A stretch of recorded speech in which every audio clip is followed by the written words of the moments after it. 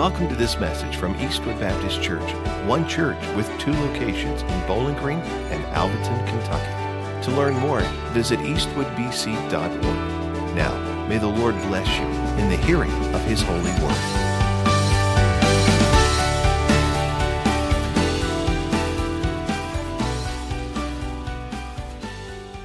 All right, y'all, good evening. Grab your copy of God's Word and go with me to 1 Corinthians. 1 Corinthians. So good to be back with you guys over the break, and I know that, you know, this fall in particular was a big, long break because of just the way the calendar fell with that bless your neighbor emphasis that we did, and then with the holidays and all that stuff. But it is so good to be back. We don't have anything planned like that, you know, in the course of this semester. Okay, so Wednesday nights will be more regular all throughout and through the end of May there, and so good to have everybody out. Tonight we're going to begin to walk through the book of 1 Corinthians. If I can find it in my Bible, here it is. Okay, I thought it had been removed. So I got one of those Ben Franklin Bibles or something. All right. Did y'all know that Ben Franklin went through and ripped out all the pages he didn't like? All right, which was a lot of it. Anything that was miraculous, he didn't want anything miraculous. All right. So tonight we're going to begin to walk through 1 Corinthians, which, as I've looked at it over and over again, y'all, man, it is a magnificent book. And the reason that it's magnificent is that it deals with real life stuff. That's what I love about the Bible, right? I mean, it is practical. It meets you and me where we are. It is a book written for wretches, okay? I mean, you're going to look at this, you're going to there's some things you're going to read here in 1 Corinthians, you're going to scratch your head and you're like, are you kidding me? They did that? All right? It's written for people who don't have it all together. Can anybody relate? Right? It's written for people who need Jesus. And for that reason, I love the book of 1 Corinthians. So, as I've studied through it, one of the overarching themes of the book that just jumped out to me is the theme of church unity. Church unity. That's a relevant topic for us, Christians in 2019. The aspect of Christian unity in the Christian life, it just leaps off of the pages as you read through this book, time and time again as the letter progresses. And we're going to think particularly on that as the overarching theme all throughout the epistle, okay? This letter to the Corinthians, okay? So just some quick background stuff. Who's the author? Paul, right? Ultimately who? God, right? God through Paul. We got to keep that in mind, right? This is an inspired word from God. This is not just Paul's words. This is the word of God, okay? This is the word of God. It is the words on the pages are the words of God. It's fully the word of God, okay? Spoken through Paul, okay? He penned this letter most likely in the mid-50s AD, or AD 50s, while he was in Ephesus. He was there for a few years ministering to them there, and this was on his third missionary journey when he probably wrote this letter, okay? He had established and planted the church at Corinth a few years earlier on his second missionary journey, okay? And Paul had, how many missionary journeys did he have? He had 3, okay? So his first one was in the late 40s, his second one was in the early 50s, and then his last one was in the mid-50s, and then he headed to Rome where he was eventually put to death for his faith, all right? On this third missionary journey, he's riding ahead from Ephesus to Corinth to address some things that he had heard. And you've been there before where someone that you love is getting into some junk, and you get wind of it.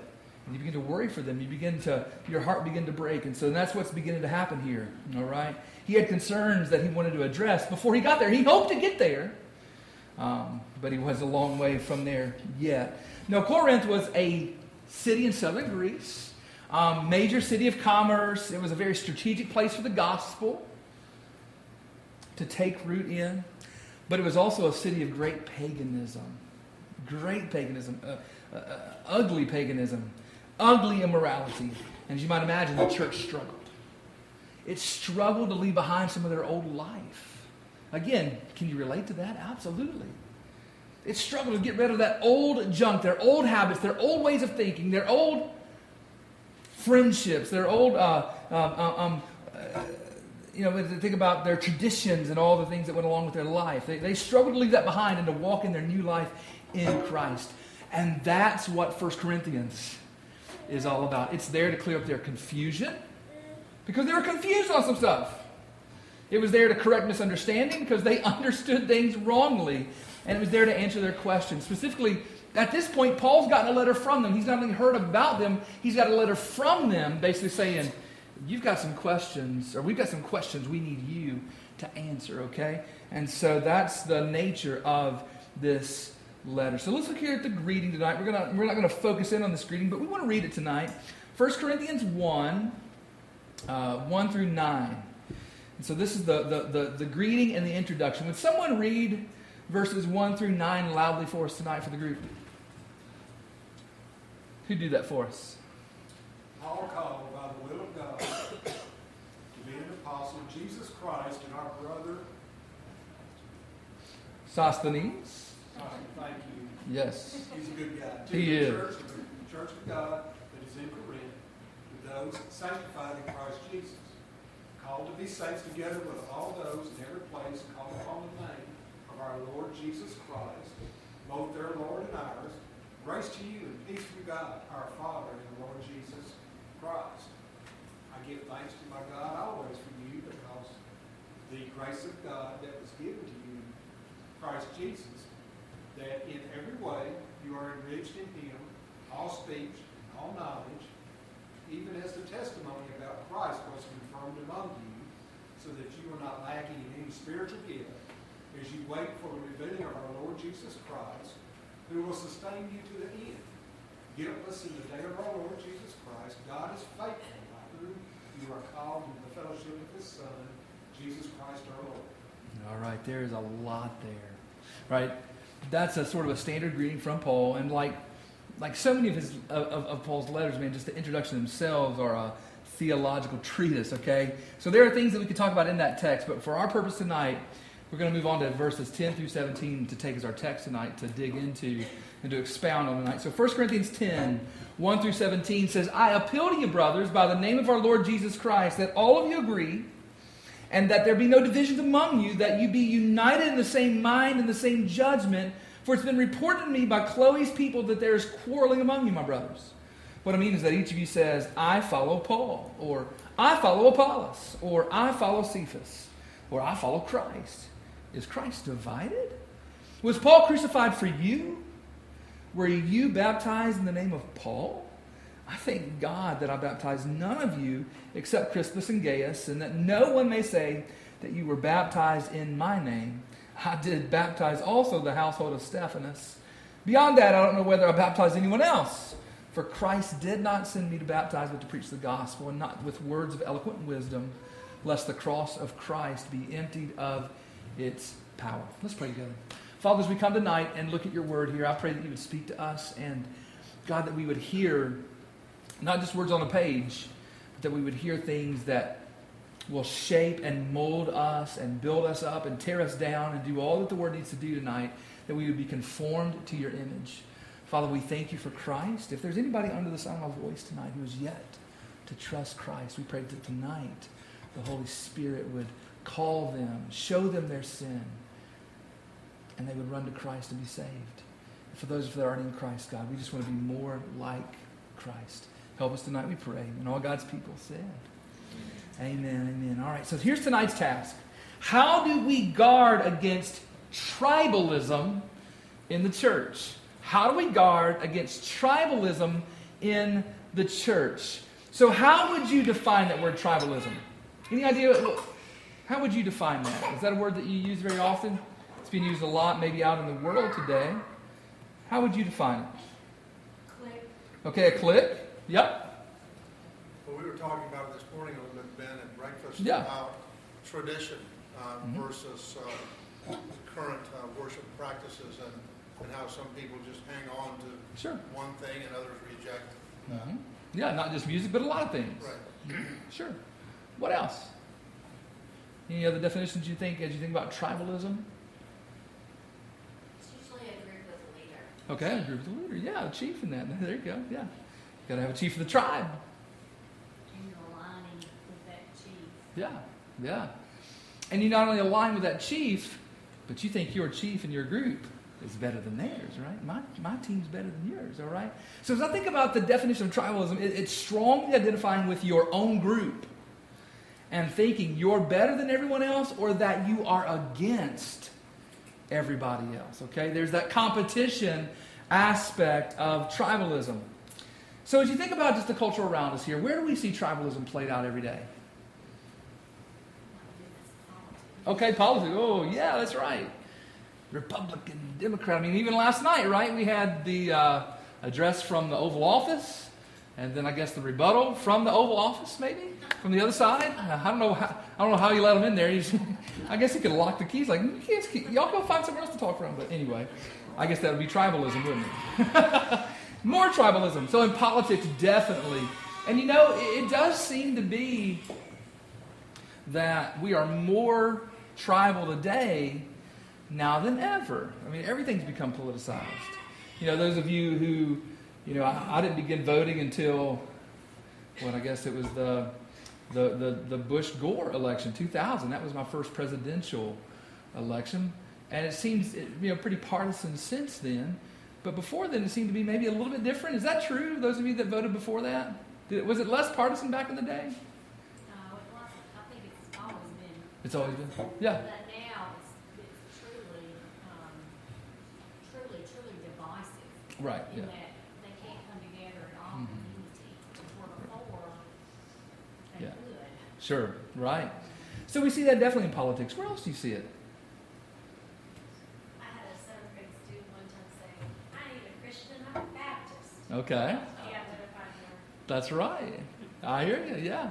I remember, yeah, that's right. So I remember one sweet old lady that came over from the East Campus one day. She wanted to show her son the new church building. They were in the area, and she came in, and she said, now, he used to be a Baptist. He's Presbyterian now. She was apologizing for the fact that he wasn't a Baptist anymore. And I'm like, hey, they're Christians too. It's okay. So anyway, but we get that tribalism, amongst denominations. Okay, absolutely, we can do that. Where else do you see it? Well, even amongst Baptists, some would label themselves as being more fundamental, and those that would be less fundamental. Yeah, fundamental, evangelical, progressive. All sorts of strands. So we see it in the church. We see it in the sports world. Steve over here, he's a true fan. He's really into tribalism, right? Cleveland Indians fan over here. Are you like one guy in that tribe or what? Only one around? That's right. But yeah, I think about the Kentucky Wildcats, or maybe you're a Cards fan. All right. Today, Ed Gent was over here, and he said, man, I can't wait. One of these days, I'm going to take that Kentucky license plate right off the front of your truck. He's a big Western fan, So we do it everywhere, guys. It's just a part of life. Sometimes it's for fun, like with sports. But even sometimes the sports stuff doesn't turn out fun. I mean, think about some of the soccer stuff you hear in other countries, like where they're killing each other over which team you support, okay? So it's everywhere. But it happens in the church all the time also, and we have to guard against it. We really do have to guard against it. So our text here points us to 3 actions, and I just want to challenge you with tonight as you think about guarding against tribalism, okay? Guarding against tribalism. The first one is to realize that unity is God's plan for the church. That's God's plan, y'all. Look at verse 10. He says, I appeal to you, brothers, by the name of our Lord Jesus Christ, that all of you agree, and that there be no divisions among you, but that you be united in the same mind and the same judgment. Okay? This is the reason that Paul's writing to them. He's communicating God's plan to them, God's will for the church. He's essentially saying, stop with this division stuff. Stop with this tribalism junk. Be united. And he doesn't appeal to his apostolic authority, does he? Whose authority does he appeal to? Christ. He appeals to the one that was born that they would be one.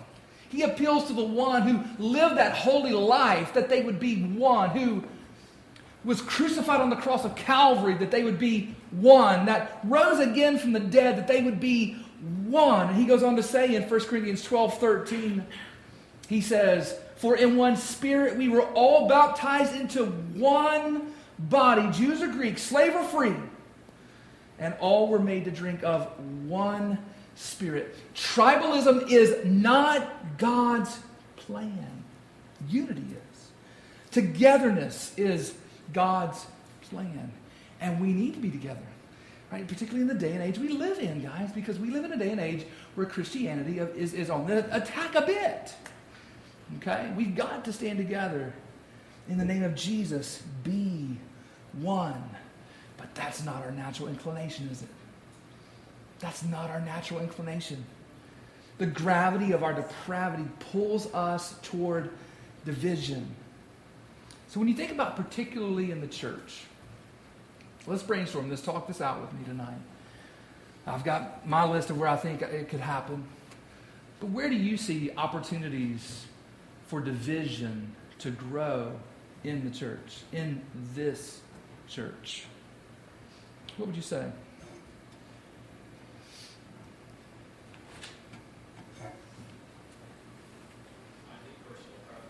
Okay, personal preferences, that's right. I like this music, or I like that music. I like this style of preaching, or I like that style of preaching. I like this preacher, I like that preacher. The preferences go, I mean, it's as many as there are people. But certainly, preferences is one of those things that could happen in this church. What are the places? Could be division between the youth and older people. That's right, yeah, between the ages. Yeah, and I've seen that before where, the older folks don't respect the younger folks. They don't want to make a way for them really to be a part of the church. They want them to sit down, shut up, and be quiet, and then vice versa, where the younger folks, they don't show respect to the older folks at all. They just blow them off, don't give them the time of day. Absolutely, that could happen. Where else? I think priorities on how to spend finances. Mm-hmm. What needs to be completed. Yeah, first. that's true. Certainly can, because we only have so many dollars, and everybody thinks that their horse is the prettiest, right? Spend the money on my horse, to get the job done. And so, yeah, absolutely, it can be there. Who's really running the church? Okay, who's really running the church? Absolutely. Yeah, so is it this committee or that committee? Is it this pastor or that pastor? Is it that secret committee? Because there's always Brother Gary, there's always a secret committee, ain't there? Right? There's always the decision that's made before the meeting with that secret committee, right? So is it that? Is that shadow cabal that's behind it all? Certainly. It could be between families. Maybe families are sort of in a competition for whatever reason, or they think that my kids are better than your kids, or my kids are too good to be around your kids, or we'll just do our own thing and make the church just a little bit aspect of who we are. Perhaps there's unhealthy family competition, like I said, or just independence from the church. How about between small groups? Right, that could happen. Right? I'm of Phil. No, I'm of Gene. No, I'm of Jim. No, I'm of Wes. No, I'm of Clint. No, I'm of Steve. No. I'm of Ben. So we can do all that, right? Where there's that competition within the church where we're just tribalized. And we think that our group is the best and all this stuff. And I think it was Yolanda. Were you the one that said cliques? Was that you? And so even to the point where we become cliquish, where we say, our four no more, right? Our group, we're kind of set. You have these new folks coming in. I don't want to mess up what we have, so it can kind of become like that as well, potentially. It could happen between ministries. And that kind of comes along with budget as well, or even volunteers. Youth ministry versus the children's ministry, or music ministry versus the adult ministry. Or it could be in our context here between campuses. I'm of Tom, or I'm of Ben. I'm of South Campus. I'm of East Campus. And so all those, we could be here all night naming potential places for division in the church, okay? There are a multitude, right? There's a plethora of them, okay? But more importantly than the opportunities there, we need to understand what are some of the places or some of the themes, that pull us toward divisions like that. What's going on in the hearts of us, in our hearts, that get us to this direction, to this point where we're becoming tribal? What are some of those things that lead us, that pull us toward divisions? We could just say sin, but that's sort of a blanket thing. We need to be more specific than that. What would you say? Simply misunderstanding something. Okay, yeah, that can be part of it. If you didn't understand something, that can make you go one way or the other. It could, absolutely. Yeah, just misunderstanding something or ignorance in the best sense of the word, right? You just didn't know that, and so you made a judgment on that, and you didn't really understand what was happening. What else? Pride, thinking that you could do Pride. better. Absolutely. Pride's a big one. And that may be the biggest one, right? Not only, could I do it better, but we are better. If this class would just do it how we do it, people would really be more like Jesus. There would really be fellowship amongst the people. I mean, it would be just beautiful, okay? Yeah. Some things can happen with true conviction. Mm-hmm. That you feel this is the way Uh-huh. it really should be done. Sure. But then it may not be handled well. That's Yeah. where it can go over into sin and divisiveness. Because God can sometimes give you something that the church isn't ready for yet, right? And so, like, your test is not, did you understand what God said? The test is, am I patient enough until God tells them to, what I'm supposed to be doing. I've been there. I've been out before people before. We've all been there where I see this. I don't know why the church doesn't get this. Absolutely, that's there. What else would you say? Something that kind of goes along with that. What our favorite thing, what's near to our heart. Yep. To kind of go on with what Jeannie said. Absolutely, yeah. And you were saying, Gene? Control. Yeah. All these things are there. Yes. Sometimes personality can impact the whole issue of unity. Uh-huh. Because over the years I've sat under pastors that were very type A, Yep. and others that were very, not F. The other Sure. side, just very flat almost. Right.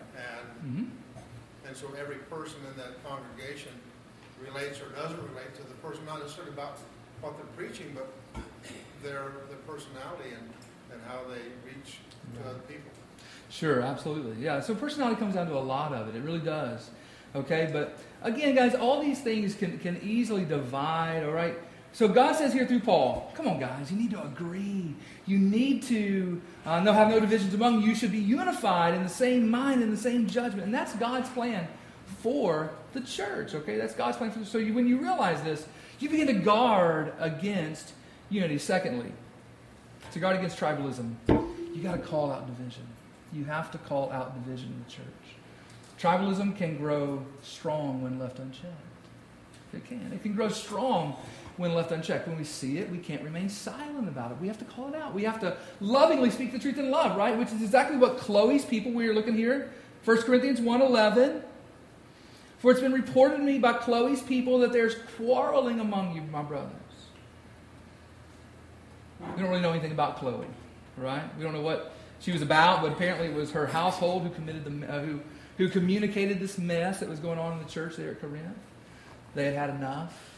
And so Paul, he basically, gives some specific examples here, some insight into what he heard. He said, verse 12, he said, what I mean is that each one of you says, I follow Paul, or I follow Apollos, or I follow Cephas, or I follow Christ. Now we know who Paul was. The apostle, the church planter, the first pastor, so to speak. We know who Cephas was. Cephas is also known as Peter, right? And so perhaps these folks were saved through some influence, either directly or indirectly, of Peter. And we, of course, know who Christ was. But there's this fourth person that's mentioned there, and his name is Apollos. Who was he? Anybody have any idea who Apollos was? Great order. Okay. John MacArthur, he's convinced that Apollos was Corinth's second pastor. That Paul had ministered in Corinth for a year and a half and planting that church, pastoring that church. And when he left, he then sent Apollos to be their second pastor. And so by the time that Paul's writing here, they had already formed 4 tribes in this church. 4 tribes in this church. So I follow Pastor Paul, some said. And the nuances of his doctrine and the nuances of his practice, or I follow Apollos and the nuances of his doctrine, his practices, or Cephas. Or there's this other group here, this 4th group, who is probably the most smug and self-righteous of all the tribes, who just said, I follow Christ. I don't need any human teacher. I've got this special relationship with Jesus. I'm on another level, right? You met people before who thought they were on another level, okay? Chloe and her folks, they'd had enough, so they informed Paul. And it was repugnant to Paul. It was repugnant to Paul. He couldn't believe it. He responds in 1 Corinthians 13 through 17. Look what he says here. Is Christ divided? Was Paul crucified for you? Were you baptized in the name of Paul? I thank God that I baptized none of you except Crispus and Gaius, so that no one may say that you were baptized in my name.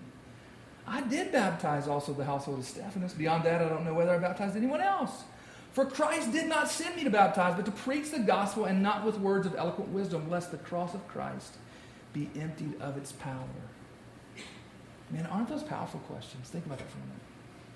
Is Christ divided? And the answer is no. Was Paul crucified for you? No. Were you baptized in the name of Paul? No. The answer to all three questions, no, Christ is not divided. Paul didn't die for anybody. No one was baptized in the name of Paul. So he's calling out, he's showing them the foolishness of their division. That's exactly what we should do. When there's division, we should call it out, right? We should call it out in our own hearts and our own minds. That's exactly what the comedian Emo Phillips, maybe you've heard the joke that he wrote years ago, that just this little piece of comedic satire, he said this, he said, I can't do the flat delivery like Emo, but he said, once I saw this guy on a bridge about to jump, and I said, don't do it. He said, nobody loves me. I said, God loves you. Do you believe in God? He said, yes. I said, are you a Christian or a Jew? He said, a Christian. I said, me too. Protestant or Catholic? He said, Protestant. I said, me too. What franchise? He said, Baptist. I said, me too. Northern Baptist or Southern Baptist? He said, Northern Baptist. I said, me too. Northern Conservative Baptist or Northern Liberal Baptist? He said, Northern Conservative Baptist. I said, me too. Northern Conservative Baptist Great Lakes region or Northern Conservative Baptist Eastern region? He said, Northern Conservative Baptist Great Lakes region. I said, me too. Northern Conservative Baptist Great Lakes Region Council of 1879 or Northern Conservative Baptist Great Lakes Region Council of 1912? He said, Northern Conservative Baptist Great Lakes Region Council of 1912. And I said, die, heretic, and pushed him off the bridge. I mean, that's how we act sometimes in the church, right? We let so many things divide us. So many things divide us, even the minutest of things. And guys, this should not be, and when we see it, we should not be silent. We need to speak up and speak out. And for those of us who are new, and so if you're new here, last year, last 2 years, listen, this is something that you can really help us with, okay? As a church, you can really help us. As I'm looking around the room, I see a lot of folks that fall in that category, and I'm thankful for you, okay? Because here's the deal. You come in with new eyes. You haven't yet been desensitized to the divisions that may be at work in our midst, okay? And so you have the ability to see things we don't see because time has a way of making you blind, all right? So, if there are things that you see that, that could be troublesome or worrisome, division, you can work against that in a good way, right? And you can also talk to someone. Hey, have you ever noticed this? And see if they see it. And I don't know if this is good or not. Okay, so finally tonight, to guard against tribalism, you must work together to magnify the name of God. God put us together to work together, didn't He? Right? Think about this. This plays out a bit more in 1 Corinthians 3, verse 1 through 9. So we're going to read this and wrap it up here in just a moment. He says, but I, brothers, could not address you as spiritual people, 1 Corinthians 3, verse 1 through 9. But as people of the flesh, as infants in Christ, I fed you with milk, not solid food, for you were not ready for it, and even now you're not ready, for you're still of the flesh. For while there is jealousy and strife among you, are you not of the flesh and behaving only in a human way? For when one says, I follow Paul, and another, I follow Apollos, are you not being merely human? What then is Apollos? What then is Paul? Servants through whom you believed, as the Lord assigned each. I planted, Apollos watered, but God gave the growth. So neither he who plants nor he who waters is anything, but only God who gives the growth. He who plants and he who waters are one, and each will receive his wages according to his labor. For we're all God's fellow workers. You're God's field, God's building. Paul here is trying to demonstrate that he and Apollos are on the same team. They're both serving the same master for the same purpose. They had different roles, and they did it at different times. Paul planted. Apollos came along later and watered, but they both did it for God. And as I said Sunday, it takes every one of us. Every single one of us. We're not rivals. We're teammates, right? Teammates. And so since it's basketball season, you know, when you think about some of the greatest rivalries in the NBA, you have to think about the Boston Celtics and the LA Lakers. Now, if you know anything about basketball in the 80s, you know, literally, they're, you know, from 80 to 89, so 10 years, either the Celtics or the Lakers were in the NBA Finals. One of those teams were in there every year. The Lakers were in there 8 years. The Celtics were in there 5 years. The Lakers won it 5 times in the 80s. The Celtics won it 3 times in the 80s. And 3 of those years, between the Lakers and the Celtics, out of those 10 years, they faced each other. And you know what? They hated each other. Exemplified by this picture right here. That is Kevin McHale clotheslining Kurt Rambis when he had a wide open layup. I mean, literally. I mean, and Kevin McHale didn't even get kicked out of the game back in those days, I don't think. I mean, that's how they did it back then, right? I mean, they would let him play for the rest of the year, and he did that today, right? I mean, that's exemplary of how much they hated one another. I mean, they were bitter rivals. But coming into the 1992 Olympics, these rivals got a higher calling. Here's another picture. Now, it may be hard for you to see, but number 7 is who? Larry Bird. And number 15 is who? Magic Johnson, right? Celtics, Lakers here on one team, all right? And as I think about this for just a moment, these rivals were no longer on different teams, right? They were on the same team. They had to work together to win the gold, and that's exactly what they did. So I say to you tonight, beloved, we have to do the same thing.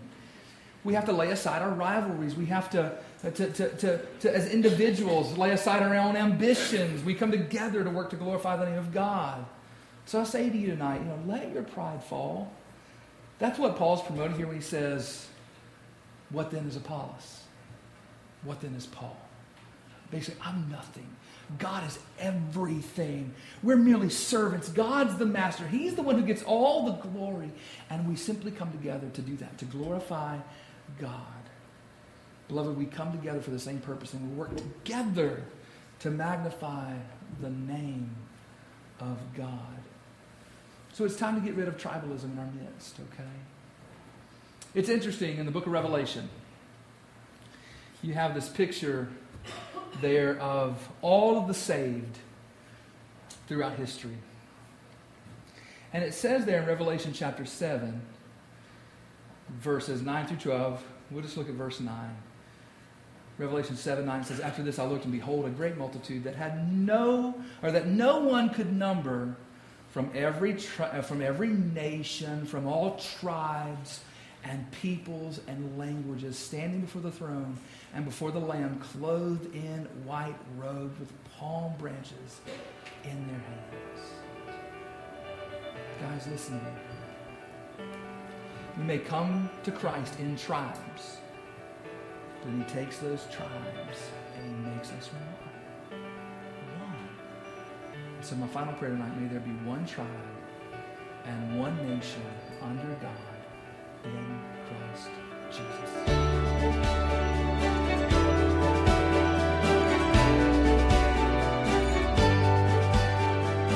Hi there, this is Pastor Ben. I have something really important to ask you, but first, I want to say thank you for taking the time to make this digital connection with us through our podcast. I hope the message you just listened to was a blessing, but an even greater blessing than this digital connection would be for you to connect with us in person this coming Sunday at one of Eastwood's 2 campuses where we get the joy of living life together in Jesus' name. And now for that really important question, which is the most important question you'll ever answer.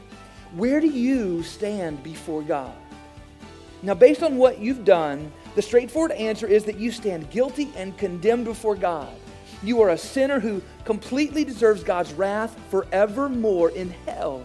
And I deserve the same thing also. I mean, every person does. Guys, that's terrible news. And even worse is the fact that there's nothing you can do in and of yourself to change that. You need a Savior. But I have good news. God loved the world so much that He sent Jesus to be your Savior.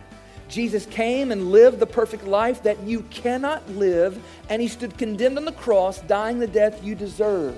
And 3 days later, Jesus was raised from the dead to prove to everybody that He is indeed the Savior of the world. And now Jesus longs to change your standing before God by making a trade with you. He desires to take what you've earned, which is the wrath of God in hell, and to give you in return what He has earned, which is the blessing of God in heaven.